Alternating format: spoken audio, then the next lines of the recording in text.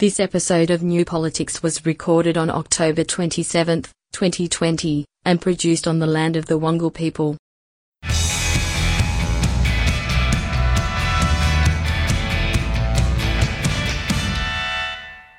Welcome to the New Politics podcast, providing analysis and opinion on Australian politics and filling in all the gaps left behind by the mainstream media.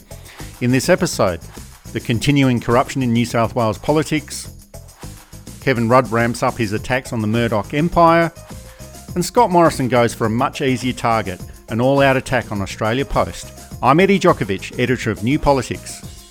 I'm David Lewis. My notes have been shredded by the New South Wales government. New South Wales has always been the centre of political corruption in Australia. It started off with the Rum Corps that arrived with the First Fleet. It was the home of Thomas Ley, the only swindler and murderer to sit in a parliament. There's been widespread corruption within the New South Wales police force, the corrupt era of Robert Askin during the 1970s. Nick Greiner in the 1990s was made to resign after an ICAC investigation. Then there was the corrupt era of Eddie O'B that came to an end in 2011, and we thought that might have been the end of it for a while. But scratch the surface just a little bit and there's always something more to find. Barry O'Farrell had to resign over an undeclared bottle of red wine, and now there's a new round of allegations made against the current Premier, Gladys Berejiklian, about secret deals, covering up corruption and shredding documents to remove a paper trail for $250 million worth of community grants in Liberal-held seats. It seems like it's just all a bit too difficult for New South Wales to break its addiction to corruption. It was the Greiner government with the great Attorney General, John Dowd, and I say that unironically, who set up ICAC to break what they saw as corruption. Now, Greiner, I think, and if Nick's listening, he can correct me, saw it as a way of getting rid of some Labor people who I think he believed were genuinely corrupt. And of course, ICAC found that he had acted corruptly, later overturned by the High Court on the idea that, well, he may have been corrupt, but he didn't realise he was being corrupt type thing. And he argued himself that this was the type of thing that Bob Menzies did all the time.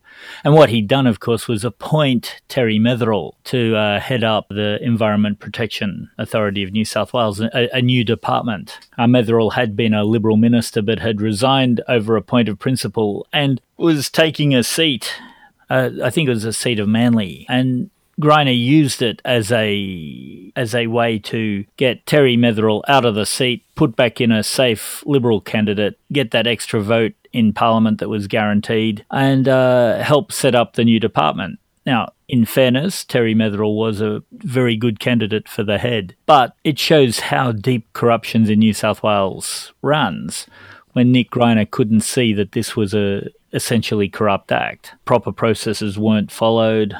It was an obvious attempt to remove a problem for the government. The other thing I wanted to point out is the corruption of Askin, which was terrible and blatant. The casino run by Perscalia, for example, was known by everybody in Sydney at the time.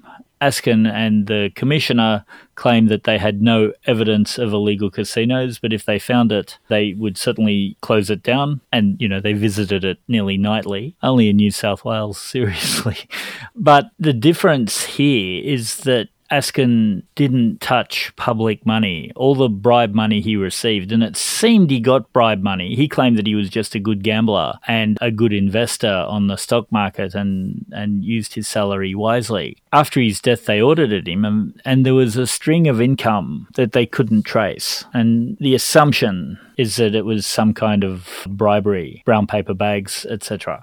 Even Askin, as corrupt and as awful and jailable as it was, there wasn't a lot of public money being misused. The corruption moves around the time of Greiner, and I'm not blaming Nick Greiner for this. I think you can trace it back to Neville Wren in many cases.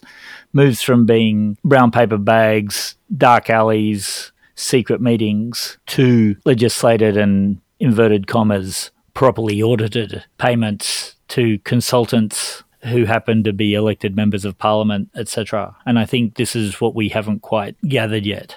Berejiklian has been presented as a clean skin within the media. She's been the Premier since early 2017. But we all know that politics in Australia is quite a dirty business. The nature of politics is quite dirty. To get things done, you necessarily have to favour mates or pay a little bit of extra money over the mark to get a building produced or a library completed or whatever the case might be. But it just seems to be getting a little bit worse. And the key issue for corruption in New South Wales is don't get caught. Daryl Maguire, he's another person that's in politics or was in politics for all the wrong reasons. He's former member for Wagga Wagga who was sacked in 2018. It just seems like it's all too easy for members of parliament to engage in corruption. That's at the state level and the federal level. We have an ICAC in New South Wales to look at corruption after it's actually happened. But what could be done to deter it before it actually occurs? Should there be tougher penalties or more oversight of what parliamentarians get up to? The system we use is fragile. As we've seen, if you stand up against it, if you're in a position of power, there will be no consequences. Gladys Berejiklian in the past would have resigned after that ICAC. And if she'd been really savvy, she'd have resigned beforehand. She must have had a hint of what was coming. I think Barry O'Farrell, Liberal Party in New South Wales at least, or at least elements of the Liberal Party, I don't want to tar the honest members, if there are any, with the brush of corruption. And that goes for both sides of politics and all sides of politics. I want to acknowledge and appreciate the honest members, even if I don't know who all of them are. I think when Barry O'Farrell resigned over that bottle of wine, I think there was an unspoken covenant that this would never happen again. I've been saying for years that Gladys is overseeing corruption, even if she's not personally corrupt. And I also think, too, that Gladys is seen as honest because she hasn't personally profited. She hasn't received the money. There's no evidence of that. She hasn't received extra money apart from her salary, without the understanding that to let it happen is just as corrupt. She mightn't have robbed the bank, but she drove the getaway car, or she at least loaned the getaway car, put petrol in it, and said, don't tell me what you're going to do with it, knowing she's given it to a gang of bank robbers. There's a level of where our public servants, and I don't mean the professional public servants, I mean our elected officials, don't know what corruption is, I think. Well, maybe that's one of the key issues, that there isn't a clear definition of what corruption is. You and I might sit down and think, well, this is clearly corrupt. We understand what corruption or corrupt behaviour is, but there doesn't seem to be a clear definition of that. And it reminds me of what happened with the impeachment hearings for US President Bill Clinton back in 1998, where he actually asked us to define the word is. It depends upon what the meaning of the word is. Yes. If is means is and never has been, that's one thing. If it means there is none, that was a completely true statement. So if we're struggling to define the word is and what that actually means, we're going to have quite a few difficulties defining what the word corruption actually means. But it seems like in 2020 we've got a different version of Bill Clinton's definition. It's almost like we have to find out what is meant by the word that. Here's a recording from the ICAC hearings. Okay, that sounds fun. Yeah, I've been doing my books, my accounts. Yeah. Counting my tax refund. Good. That's excellent. Given the size of it, it'll take you all week to count it all. It's true. And the good news is William tells me we've done our deal. So hopefully that's about half of all that gone now. That's good. I don't need to know about that bit. No, you don't. Yeah. You do not. So anyway, it's all good news. So we're moving ahead. Okay, good. There's a recording of the Premier of New South Wales, Gladys Berejiklian, saying we don't need to know about that. What is meant by that? What did she know about Daryl Maguire's dealings? There's a wide range of corrupt issues going on here and corrupt practices, the arrangements that he was dealing with or doing, the relationship itself between Gladys Berejiklian and Maguire. It's something that she did need to report or let people know about, at least her colleagues or someone. And there's also a lot of contradictions there. Gladys Berejiklian claims that the relationship between her and Maguire was insignificant, but she was going to marry him as well. There's just a lot of things within this situation that just simply don't add up. I get and I understand when you're a public figure, you may not want all of your private life splashed out. And I think where possible, that should be acknowledged. We do need to know some things. We do need to know who you're married to. Anything that impinges on public life, we need to know. And that includes serious relationships. So it's not about the salacious details. It is about, however, particularly when Daryl Maguire can use the Premier's name as a business advantage to make government deals. This is where it becomes suddenly everybody's business. So it is one issue for parliamentarians to completely overlook the corruption that they're committing, but the media are overlooking it. That's another issue. And the media went into a massive spin cycle, and so much of the media was obsessed and focused on this idea of the dud boyfriend, or Gladys is bad at love, it's every woman's experience. It was actually quite sickening. She actually went on to quite a few media outlets. She went on to Kiss FM with Cole Sandilands and Jackie O. Shut your mouth. Boy, I think you know who run this house. That's right. The Premier of New South Wales. She had a tough week last week.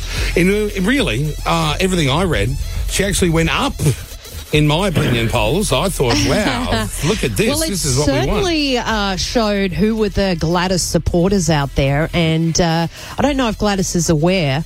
A huge amount of support for you. And she joins us now. Hi, Gladys. Good morning, How are Premier. you? How are Hi, you? guys. I'm okay. Oh, what a week, eh? Oh, it has been a horrible week, hasn't it? I know from you being in here on many, many occasions and having gotten to know you over the years, I know how embarrassed you would have been over this, and to have to front the media every day and hold your head up high must have been incredibly difficult.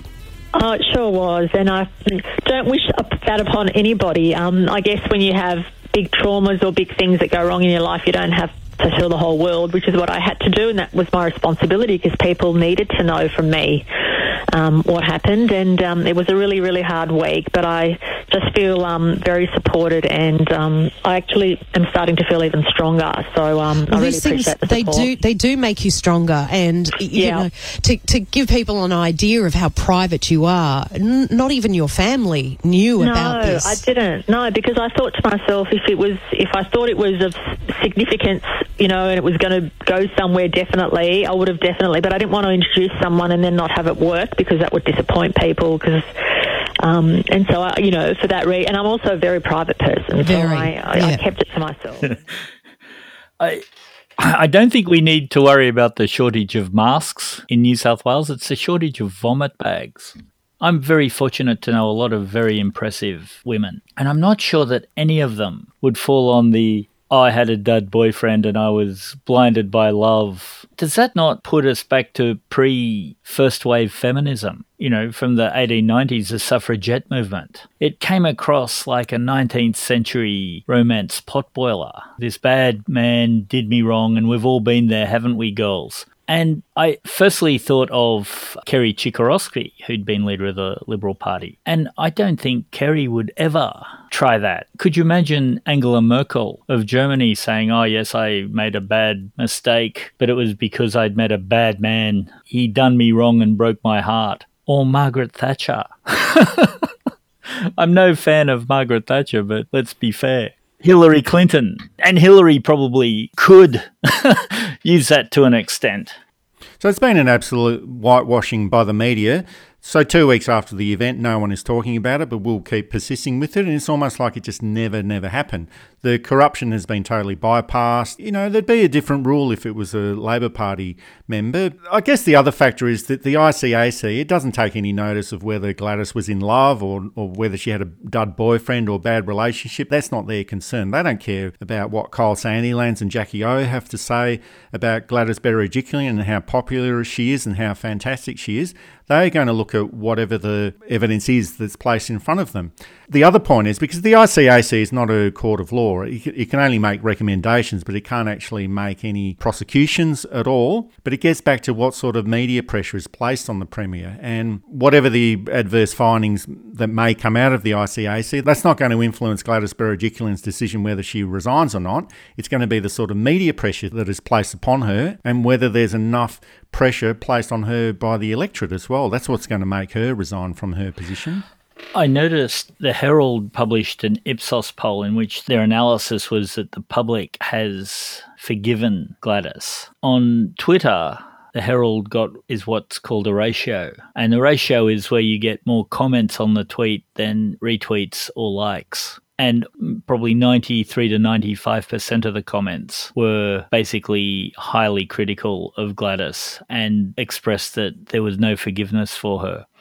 Now, Twitter's a bit of a bubble. Not quite sure that it skews left, but it certainly, I don't think it represents the whole of the public. But I think the anger that people feel, which is expressed on social media, is palpable. A lot of people who had defended Gladys, who weren't necessarily Liberal voters, are finished with her. Some Liberal voters are distressed because she was seen as honest.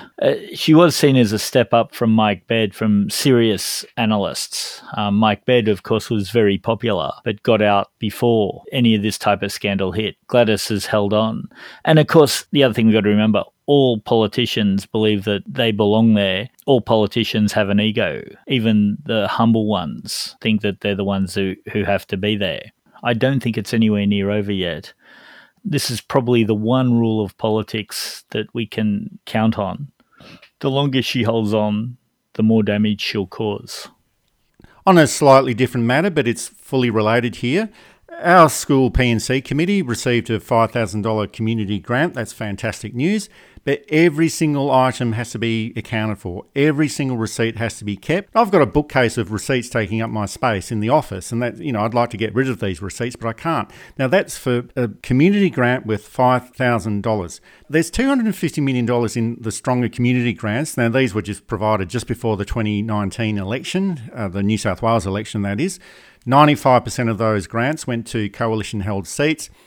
All the documents relating to the decisions that were made in allocating that $250 million have been shredded, and all the electronic files have been deleted. How can we have a situation where a community grant of $5,000 needs to keep the receipts for up to 5 years, but $250 million in community grants provided by the government doesn't have to have any documentation at all? And there it is, and I bet that this isn't the first time this has happened. In fact, we know it's not. It shows that a so-called honest premier would do this because it gives, it gives an advantage to the electorates that voted for her or for her government.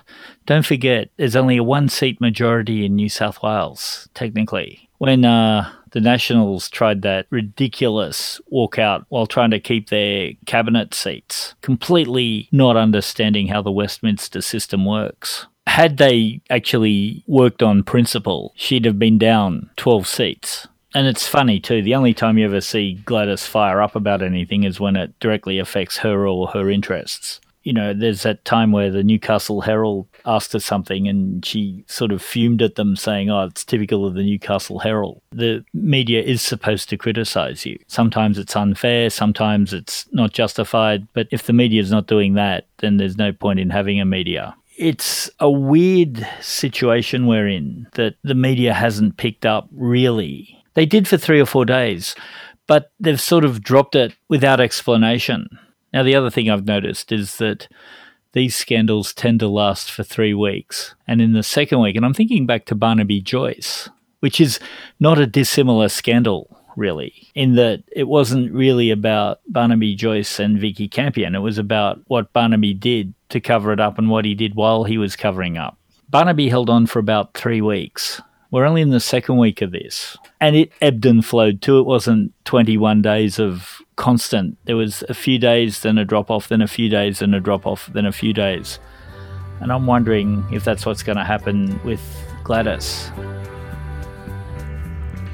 You're listening to New Politics. You can subscribe to us on Apple or Google Podcasts, listen through SoundCloud and Spotify, or find us at newpolitics.com.au. Up next, the Royal Commission into Rupert Murdoch and his media empire. I fell into a burning ring of fire. I went down, down, down, and the flames went higher. And it burns, burns, burns, the ring of fire.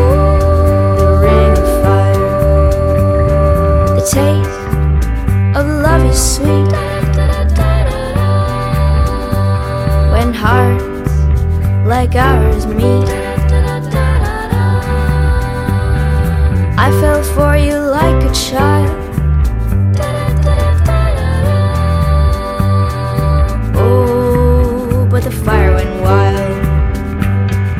I fell in. He's been out of politics since 2013, but Kevin Rudd has launched a petition to hold a royal commission into Australia's media. The petition is known as a Royal Commission to ensure a strong, diverse Australian news media, but we all know that his main target is News Corporation and Rupert Murdoch, whose ownership controls at least 65% of the media landscape in Australia, and with 7 West and 9 News now trying to mimic News Corporation, and the infiltration of the ABC by key News Limited journalists and staff, Murdoch's influence over the Australian media is, in reality, closer to 100%.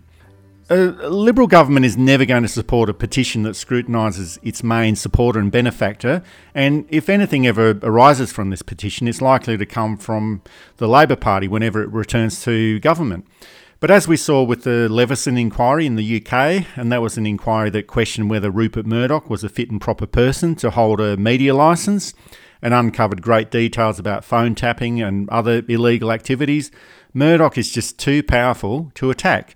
And we've said this many times in our previous episodes, but Murdoch is someone that should be spending time in jail for his many corrupt and illegal activities. Kevin Rudd once described himself as a determined bastard, and if there is one person to force this Royal Commission, he would be the one. But it's just not going to happen for a long, long time. I think Kevin Rudd understands that it's a symbolic gesture. I found it interesting Malcolm Turnbull, who was happy to use Murdoch's support when he has it, joined in. A lot of ex-News Corp journalists have joined in, apparently. A lot of other journalists obviously have joined in. The petition has galvanised the public. As of the time of recording, 393,633 people have signed it. Most petitions, a good one will get 7,000 or 8,000 signatures. A really good one might get 20,000. A lot fall very short. There's also no legislation to determine that a petition must have a minimum number to be heard. If it was in the government's interest, a petition with 10 signatures could be tabled while this one can be ignored. They're hoping to get 500,000 by the end of the month. But the point is that we're looking at 1 or 2% of the voting public, which is a large number. I think Victoria, in particular, has seen the damage the media can do, particularly a concentrated, monopolised or essentially monopolised media. Queensland has seen it as well, and I think even Western Australia. But yeah, the number is astounding. Nearly 400,000 people feeling strong enough to sign a petition. The servers melted down on the first day. A lot of people couldn't sign. And of course, the conspiracy theory went round, but I think, to be fair, it was that so many people just went on and it crashed the system. So that is quite a few signatures to receive for a petition. The other factor to take into account that there's no legal requirement for any of these petitions to be granted. There's about 5 or 6 current petitions on the parliamentary website at the moment. But there's no requirement for anything to happen after this. It gets down to whether the government decides whether there should be a Royal Commission into this or not. And I can't see a Liberal government doing this at all. The other factor to take into account is that the value of Royal Commissions has diminished ever since Tony Abbott became Prime Minister in 2013. He announced all of those politicised commissions at the drop of a hat. Ultimately, they revealed nothing at all. And there is that old adage that you don't call on a Royal Commission unless you know all the answers to it first. A Royal Commission into media diversity, essentially, which would be a commission into Rupert Murdoch, that, of course, would be a very, very political and politicised Royal Commission, but I think there would be quite a valuable one as well.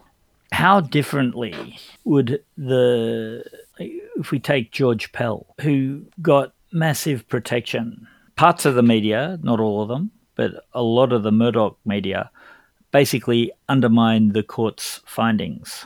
Victoria has flattened a major pandemic in 6 or 8 weeks.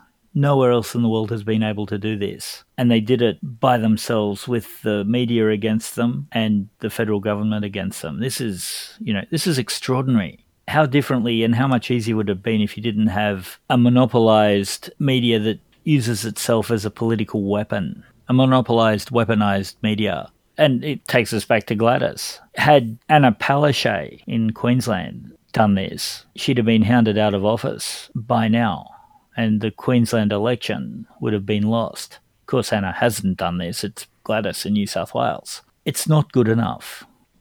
Well, the lack of media diversity is a serious problem in Australia, but there's still many people that they're receiving the news from other outlets as well, other independent media, and they're forming their political opinions in other ways. You mentioned before the situation in Queensland where Rupert Murdoch and News Corporation own virtually 100% of the media outlets, but that doesn't translate into 100% of the two-party preferred vote in Queensland. Like, it's still roughly 50-50. So it's not necessarily a case where the media ownership directly translates into political support for Conservative parties. It does have an influence, but we're not sure exactly how much it actually has. What's not commonly understood about Queensland, and all our Queensland listeners are, holding their breath thinking, oh God, what's he going to say? But Queensland is a Labor state. It's had more Labor governments than National and Liberal governments. The Bjelke-Petersen years were outliers. It allows in Queensland other outliers such as Clive Palmer to get a foothold where in a normal media atmosphere, Clive Palmer would get very little. He certainly wouldn't be taken very seriously at all. The other thing too, Campbell Newman lasts one term and gets wiped completely out in that term. The influence of media is, I think, much more insidious. The whole Bill Shorten, people saying, I just don't like him, and then not being able to tell you why they didn't like him, even though Bill Shorten did nothing wrong in his election campaign, came across very well. People still didn't like him because of the headlines that you walk past the newsagents and scroll along the bottom of your screen. This has an effect. How much of an effect? Abraham Lincoln, you can fool all of the people some of the time and some of the people all of the time, but you can't fool all of the people all of the time. And I think that's something that's still true today. There's also a confluence of issues coming up as well. So we're speaking in late October. By the time we do our next podcast, it's going to be a US election as well. Donald Trump is more than likely to lose the election, but we're not going to predict anything because I've seriously got the last few elections wrong, so I'm not going to say anything about that. There's a number of issues that will arise if Donald Trump does lose the next election.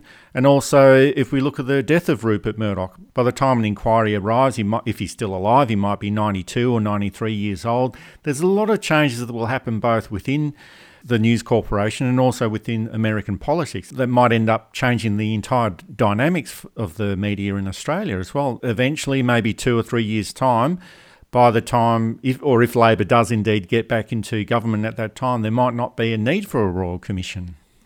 That's it. The general rule has been the grandfather sets it up and makes it successful, the son makes it mega successful, and the children disperse it and lose it. Now, this isn't a hard and fast rule, but if you look at the great American fortunes, Carnegie, Hearst, Morgan, for example, that's essentially what happened. It seems to have happened with Kerry Packer. Frank set it up. Kerry, against all expectation, made Australian Consolidated Press a massive, massive business. I think he's one of Australia's first billionaires. And James hasn't been able to build on that and, in fact, has wound back his business interests. Lachlan Murdoch may follow the same. You've got James Murdoch, who's said he's left the business, and you got Wendy Deng's children who want to be part of it, apparently, maybe.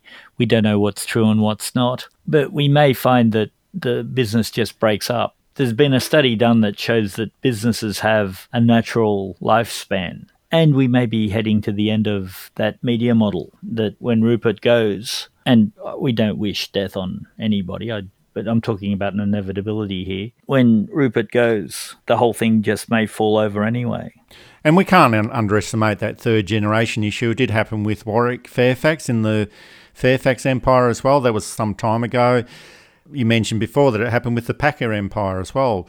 There's always a strong possibility that the third generation factor will come into play for News Corporation, but it seems like it's dissipating by itself. It's still a very powerful influence in US politics and British politics and Australian politics, but it's almost like it's going through its own deterioration. So I'm just wondering what is in this for Kevin Rudd? Is he settling old scores? Does he see a public interest issue here? Just wondering what's going on with Kevin Rudd and why is he taking this up at this particular point of time. Now, I do believe that it's a very important issue, but I'm just thinking, well, of course he wouldn't have done it when he was Prime Minister. He left political office 7 years ago. Why is he taking it up right now? I think Kevin has a strand of public interest to him. I also think, like most people who are ambitious enough to become Prime Minister, I think he's got an ego that suggests that he can do it. I think you can say the same for Malcolm Turnbull. Kevin was essentially brought down by a media who has a lot of interest in coal. And I think Kevin has read a mood in the public. I think he's probably found himself with less to do in the pandemic and has found a crusade that suits him. And, you know, certainly the settling of old scores. Labor, of course, is a party not renowned for its forgiveness and welcoming ways at its best. Let's be fair. Labor grudges and feuds last generations. Ask any old Labor person about Billy Hughes or the DLP. We're talking 70 and 100 years ago. The passion is still strong. I think Kevin is settling old scores, but I do think that he does want to see a better polity, because I think he sees, and I agree with him here, that a better parliament is a benefit to all Australians. And if Parliament's not running in thrall to an unelected media body, we all benefit, even the unelected media bodies. You're listening to New Politics. You can subscribe to us on Apple or Google Podcasts, listen through SoundCloud and Spotify, or find us at newpolitics.com.au. Up next, Scott Morrison goes postal on Australia Post, but there's a lot more to the story.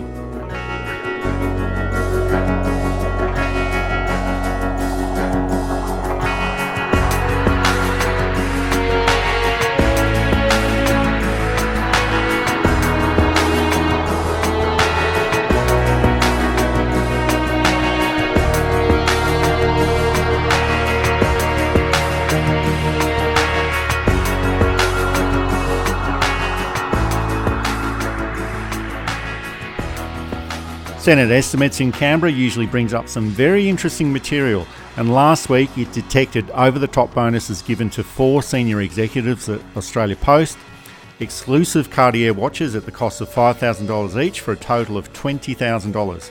Now, I'm a big fan of staff being given a box of chocolates or a fancy lunch to show appreciation for a job well done, but you know, these people are getting high salaries, and you'd expect that senior executives should be doing their work to the highest level possible without these sorts of incentives.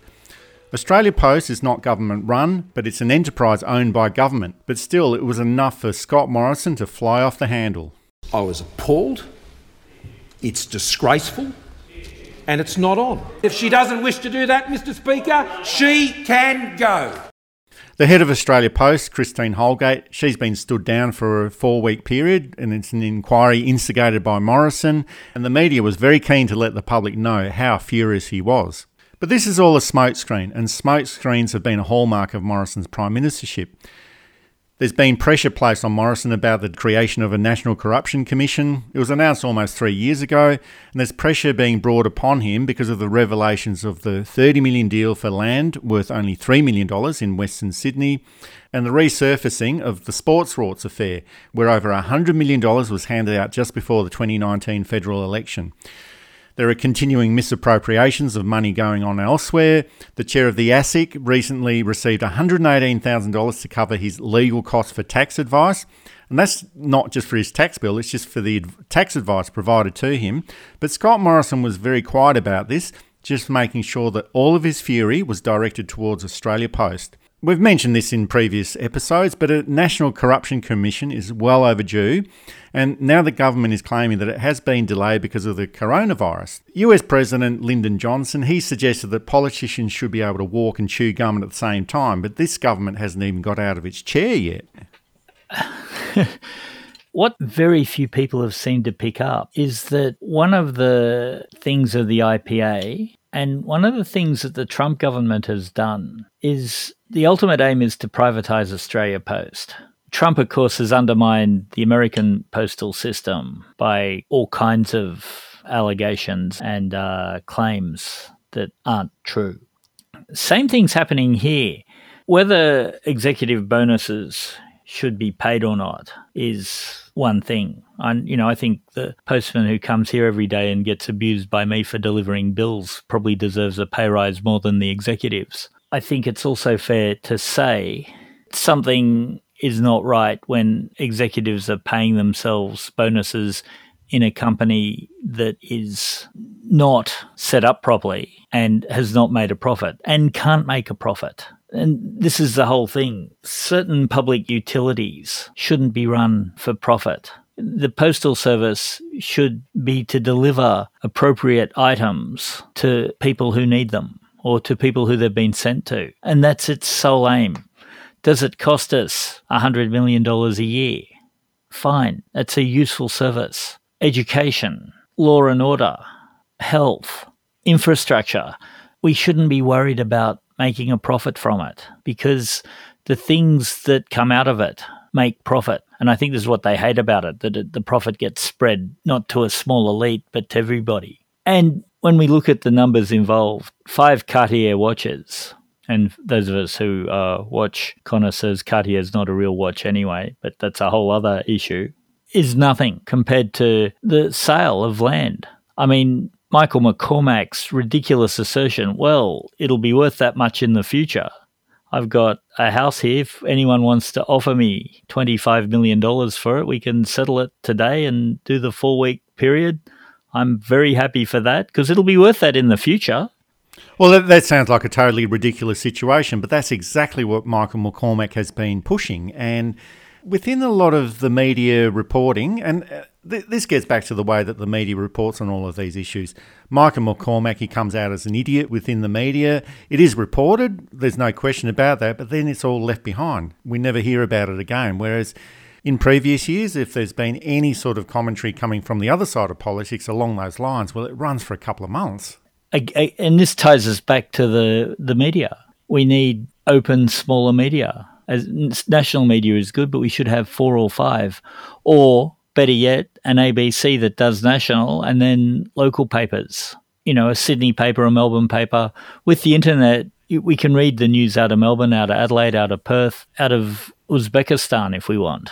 And, that's the great thing about the internet. We don't have to have it filtered through the political biases of one organisation. And there'll be people listening to this saying, oh, but isn't that what you're doing? And of course it is. But we're a voice that should be mixed in with other voices of a reasonable political spectrum. Well, it does show that symbiotic relationship between this national government, the federal government, and the media. Morrison has got key people within his office from News Corporation and Nine Media, and there are now key people in news management and editorial at the ABC, and these people are essentially taking on his media management.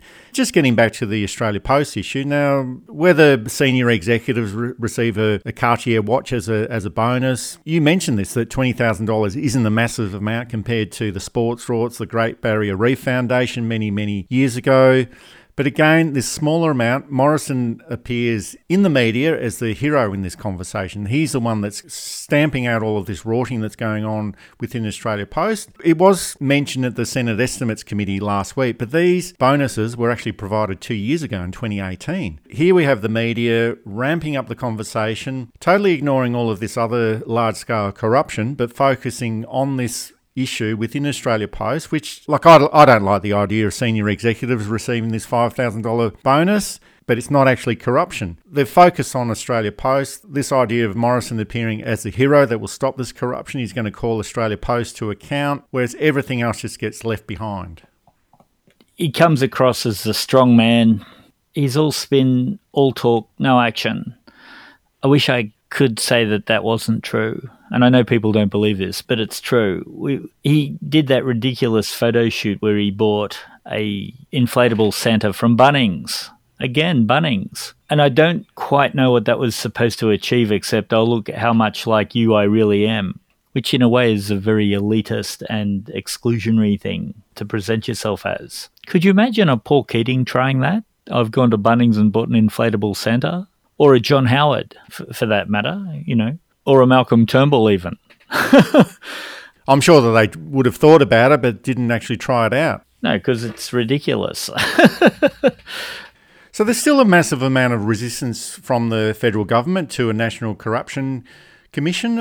A few months ago, Liberal MPs Michael Sukkar and Kevin Andrews, they were accused of branch stacking and using taxpayer funding to launch these smear campaigns against their opponents. They were running these from their federal offices.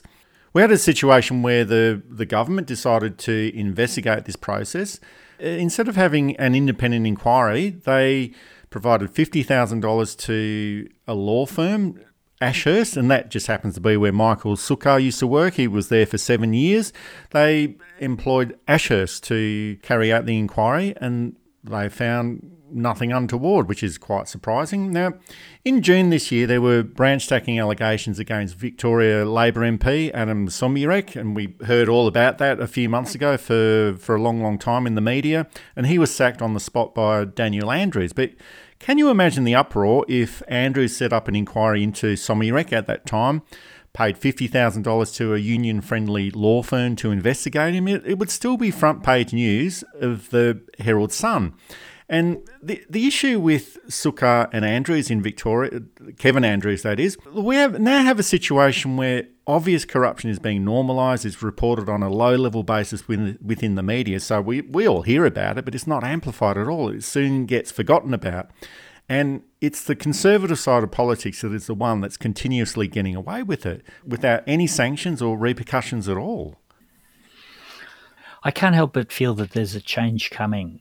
I think Kevin Rudd has opened a flood pipe of anger in the community in a positive way, in that he's tapped into it and has anger and has opened it.